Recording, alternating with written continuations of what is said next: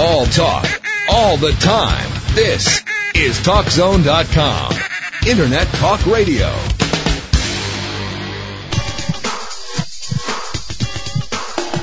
It's time for Healthy Talk Radio. By the powers vested in me by the Federal Communications Commission. Coming to you live from the headquarters of the Global Health Network and across the World Wide Web. Computers can do that? It's America's longest-running radio program dedicated to your health and wellness. What's taking place here is an alternative approach. Now, the woman who's changing the face of healthcare each and every day. That's the fact, Jack! Here's Deborah Ray.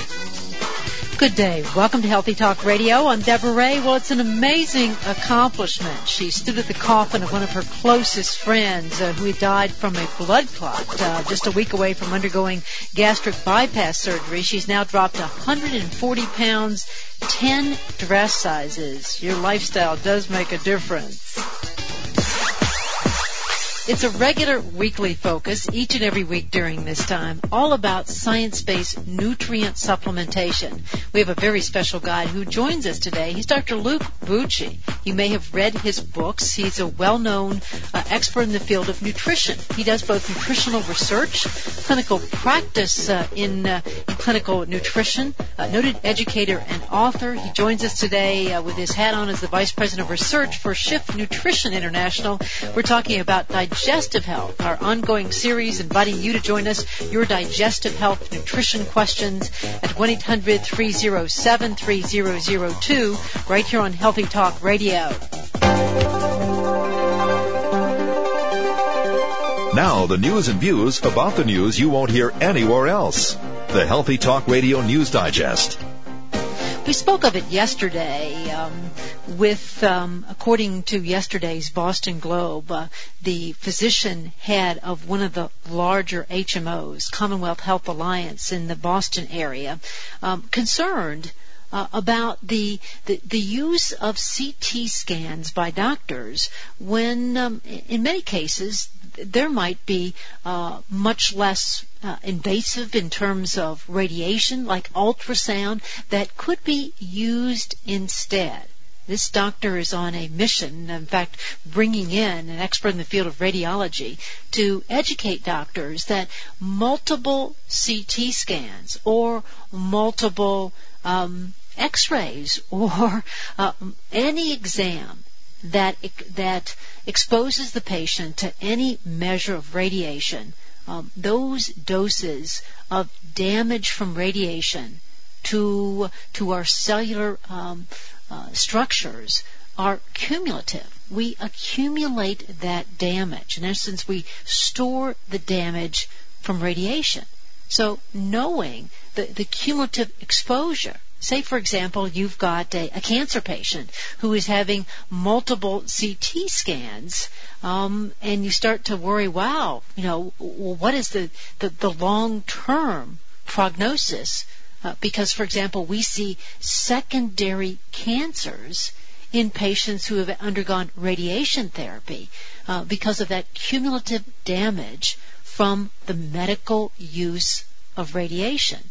So that translated to today's New England Journal of Medicine with a major article indicating that now it was just a few short years ago we were doing 20 million CT scans a year in this country. 1995. In the year 2005, it had ballooned to 62 million CT scans. And according to two researchers at Columbia University Medical School, their poll of physicians suggested that perhaps as many as 1 in 3 CT scans, totally unnecessary, could be better served by, for example, using an ultrasound with that patient. And if we're taking a look at the use of CT scans in children, all the more reason to take a look at what, and this is always the quintessential question when it comes to any medical diagnostic procedure. Doctor, what difference in either my diagnosis or my treatment will this test make? For example, if the CT scan is just to rule out something, but there's an ultrasound that will perhaps give you the same information with less damage, less risk of radiation, perhaps it's the better part of valor. In fact, what he is now indicating that in many cases, for example, of chronic kidney stones, patients are advised to have multiple CT scans, and nobody really stops to think, wow, well, how many CT scans has this patient had in the last 6 months, the last 12 months, the last 5 years?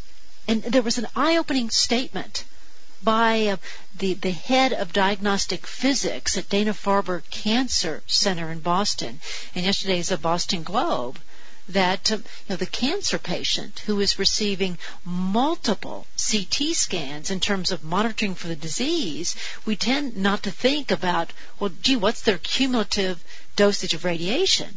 We tend to think, they've survived long enough to get these CT scans. Just really doesn't wash. Really doesn't wash. So, it's in today's New England Journal of Medicine, the typical CT scan can deliver up to 100 times more radiation than a conventional X-ray. There are many cases where an ultrasound would suffice. They are now estimating that 1 million children per year in the U.S. are irradiated unnecessarily. And just think about it. 1995, 20 million CT scans per year in this country. Now 62 million CT scans each year in this country. Is it really necessary? Are we living longer and living better because of that? So with doctors admitting 1 in 3 may be unnecessary, after all, you and I are in charge of our health. Perhaps after talking with our practitioner, the radiologist can use a lower dose of radiation in a CT scan and still get the same image to reduce our exposure. Or 2, you and the physician may say, let's use ultrasound.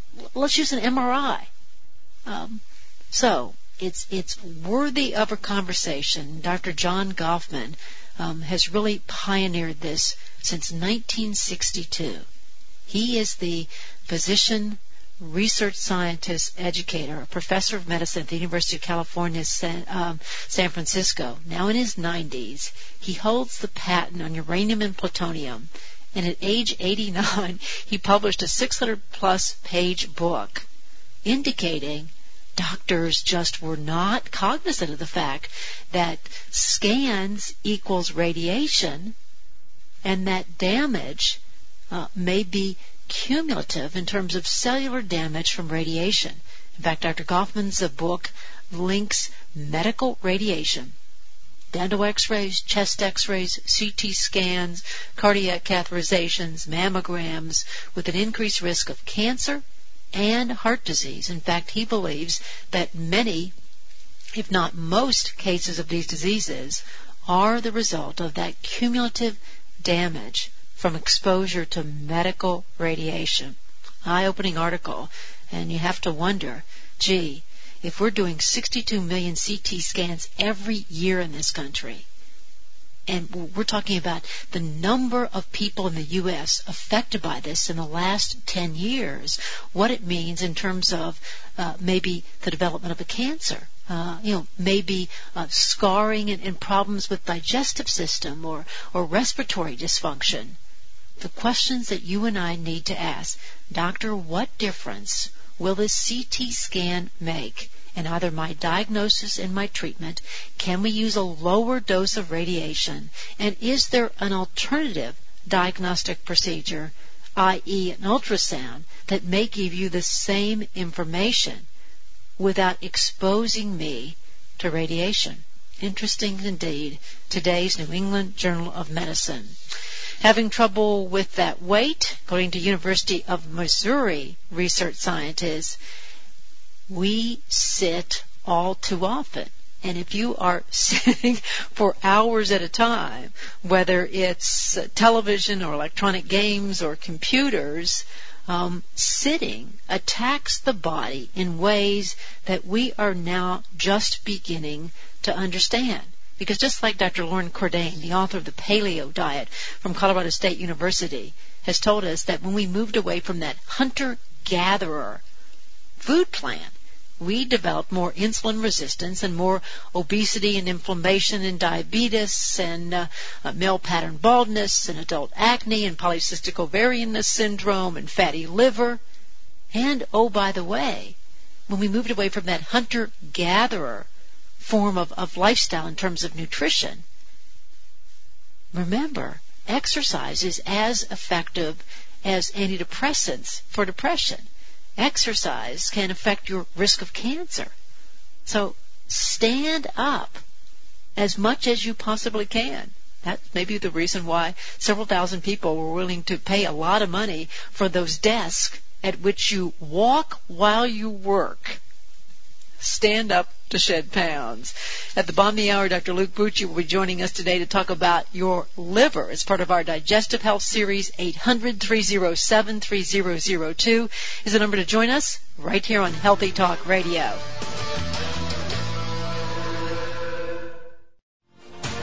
Check out Deborah Ray online, now with live audio streaming and audio archives of past shows, plus news stories, guest information, and the fast way to find books you've heard mentioned on the show, only at HealthyTalkRadio.com. Your liver will be the topic today with Dr. Luke Bucci joining us today, our regular series on science-based nutrient supplementation in the midst of a series for this calendar month on digestive support. We'll talk about liver digestive facts, the herbs to help protect your liver, even S-adenosylmethionine, SAMI, and your liver health. So if you have any questions about liver health, we invite you to join us at 1-800-307-3002. Before we get to that, we'd be remiss not to mention what plays out today on the front page of today's New York Times. Major article talking about the fact that we have just amazing statistics about lung disease, that the death rate to women in terms of lung disorders has tripled in the last 20 years, that more women than men have died or been hospitalized every year because of lung disorders. The fourth leading cause of death, expected to be the third by the year 2020. 12 million Americans have respiratory dysfunction, often known collectively as chronic obstructive pulmonary disease, which is not served well by medicine whose bailiwick is acute trauma and emergency. Here is a true chronic condition. We are now seeing very experimental surgeries in terms of removing 30% of the lungs of people with chronic obstructive pulmonary disease. And as we have spoken on the air, going back to some basics. What today's New York Times is talking about, researchers focus on genes and inflammation in search for clues to chronic obstructive pulmonary disease.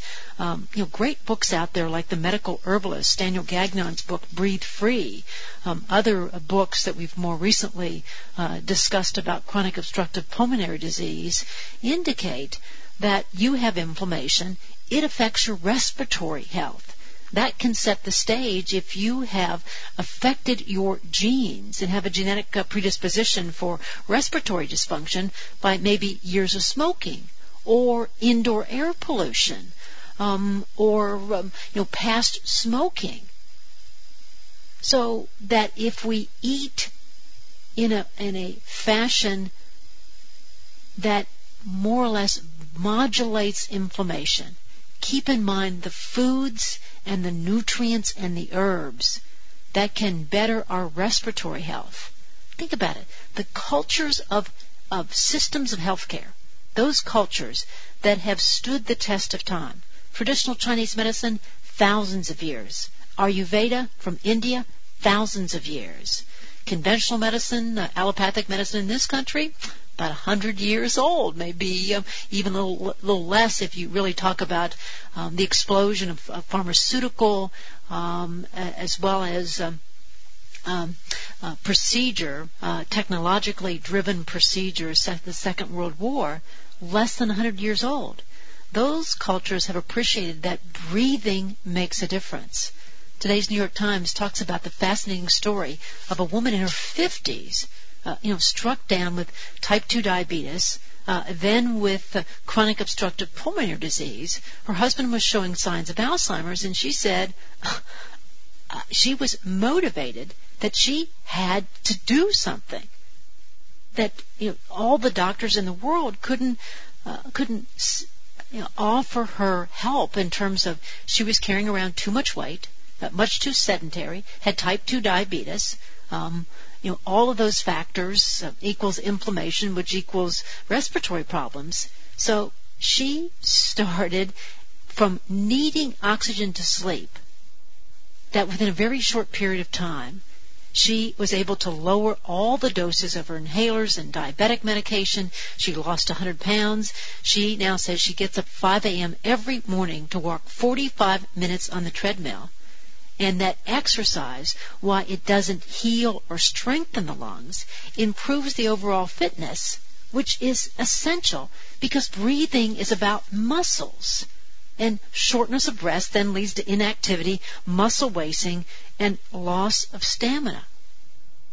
That her exercise regime made a huge difference, as well as losing the weight. Obviously, she changed her diet, so she changed her levels of inflammation. So a major killer of women, lung and respiratory challenges, now responding to more of a lifestyle-based approach. Speaking of lifestyle, according to the Centers for Disease Control and Prevention, more than a third of adults in this country found to be obese. But for the first time in 25 years, obesity rates in the U.S. are holding steady. Not good, because we have much that we need and do and should do. But when it comes to the fact that, just imagine 2 in 3 Americans overweight and 1 in 3 Americans obese. Nobody in the world has those types of rates of overweight and obesity. So the good news is it's leveling off. Some viewing that as positive, others aren't convinced. I think after all, I see it every day. Consumers in this country are exceptionally intelligent and exceptionally resourceful. And in the end, we come to recognize that medicine has its place, but has never cured a chronic disease.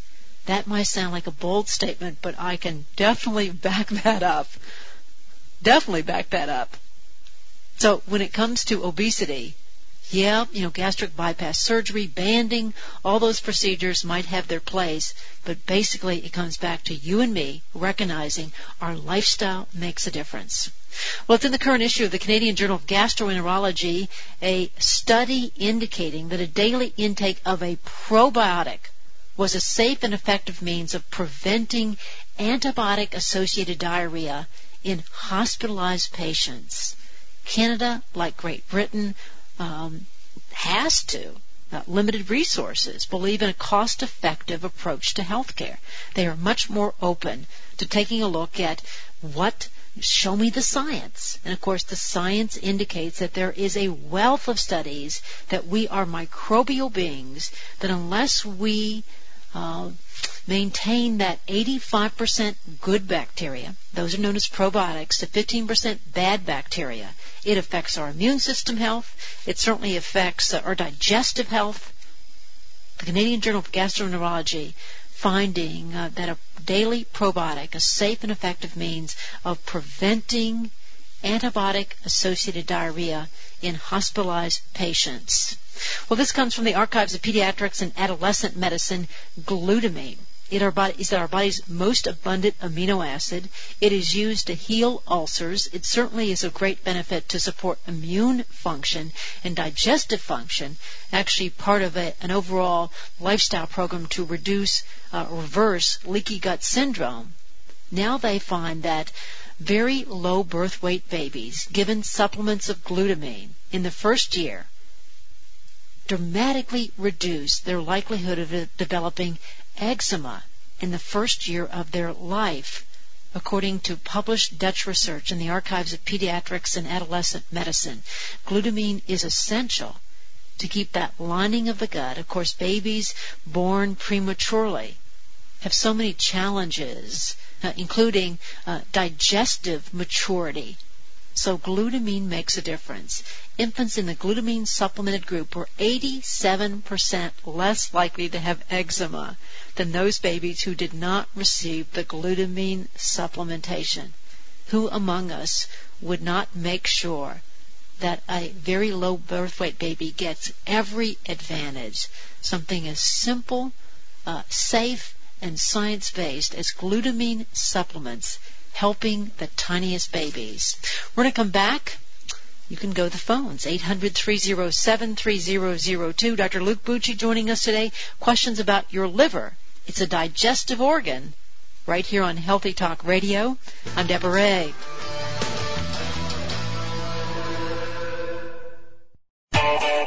The information presented on Healthy Talk Radio is all well documented and presented by credentialed guests. It may not represent the views of this network, this radio station, or its sponsors. But hey, how much do they know about medicine anyway? This segment with Dr. Luke Bucci is being sponsored by Shift, the brand consumers have trusted for 70 years, and the maker of Shift Super Enzymol. It's a regular weekly focus on science-based nutrient supplementation. We invite you to join the Vice President of Research for Shift Nutrition, Dr. Luke Bucci, 800-307-3002. That's 1-800-307-3002. The calendar month devoted to digestive support today. Your liver. It's a digestive organ, too. And with disturbing statistics around about inflammation, viral challenges for our liver, fatty liver being identified in the very young.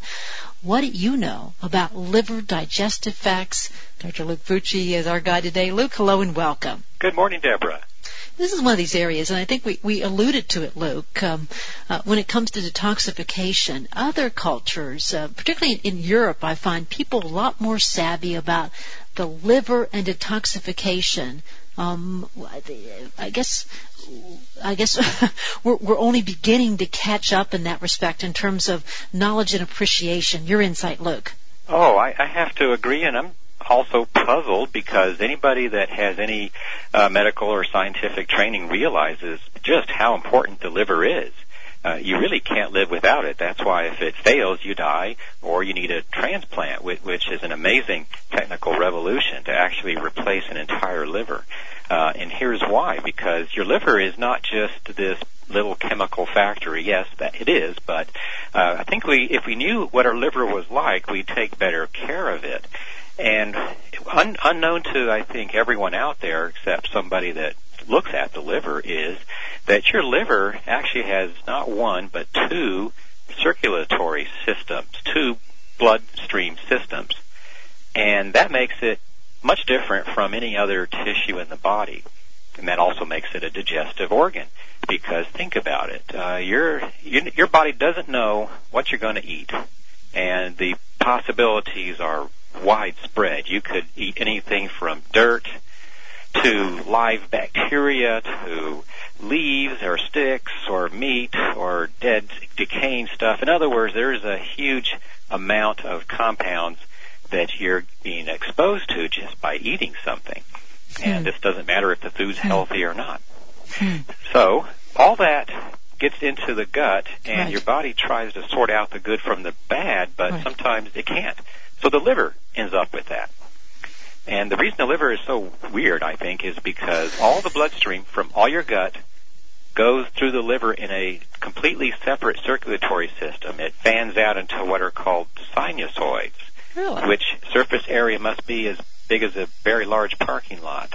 So in other words, all the blood from all of your gut has to go through the liver first before it gets into the rest of your body, in other words. So the liver really is filtering and screening and has a gigantic surface area to look at what you're absorbing and to further process it, both the caloric things like fats and sugars and amino acids, as well as the other things you may not want or that also could be helpful, which is what we find from a lot of different foods. So, in addition, your liver, like every other tissue, has the usual arteries and veins that feed its cells.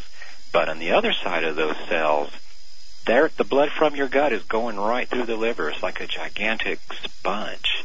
Isn't that interesting? Because if you take a look at those systems of health care, traditional Chinese medicine, Ayurveda from India, you run across on a regular basis, they have an appreciation of liver as part of total body health, and conventional medicine, that's just not there, Luke. No, they figure it's okay until you turn yellow from the bilirubin leaking out of your gallbladder, which is fed by, guess what, the liver. So the liver does so many things for digestion. I think the thing that Western medicine focuses on is production of bile salts, which is made from cholesterol, and that actually is a detergent that gets stored in your gallbladder and is squeezed out whenever you have a meal, especially a fatty meal. And if that's not being made fast enough, or if it's not used enough, or if it's something going on with the gallbladder in terms of inflammation, it can dry up and turn into gallstones, and that hurts. And that's liver mediated. You can, if you patch up the liver, you don't have gallstones in the first place. So that's kind of what we want to get into now is, all right, now that we know a little bit more about the liver, what can we do to help it? What keeps it healthy? Because I don't think I would have ever connected the dots, Luke, until listening from you. I mean, I guess it's in September, we were talking about an interesting article in New Scientist journal talking about the average person. These are government-funded studies. Is exposed to some 75,000 different chemicals every day, and even 2 phthalates that by themselves would have been harmless when they're at the synergy of 2 low doses. Wow, things like testosterone are turned off. What that means in terms of liver health, Luke.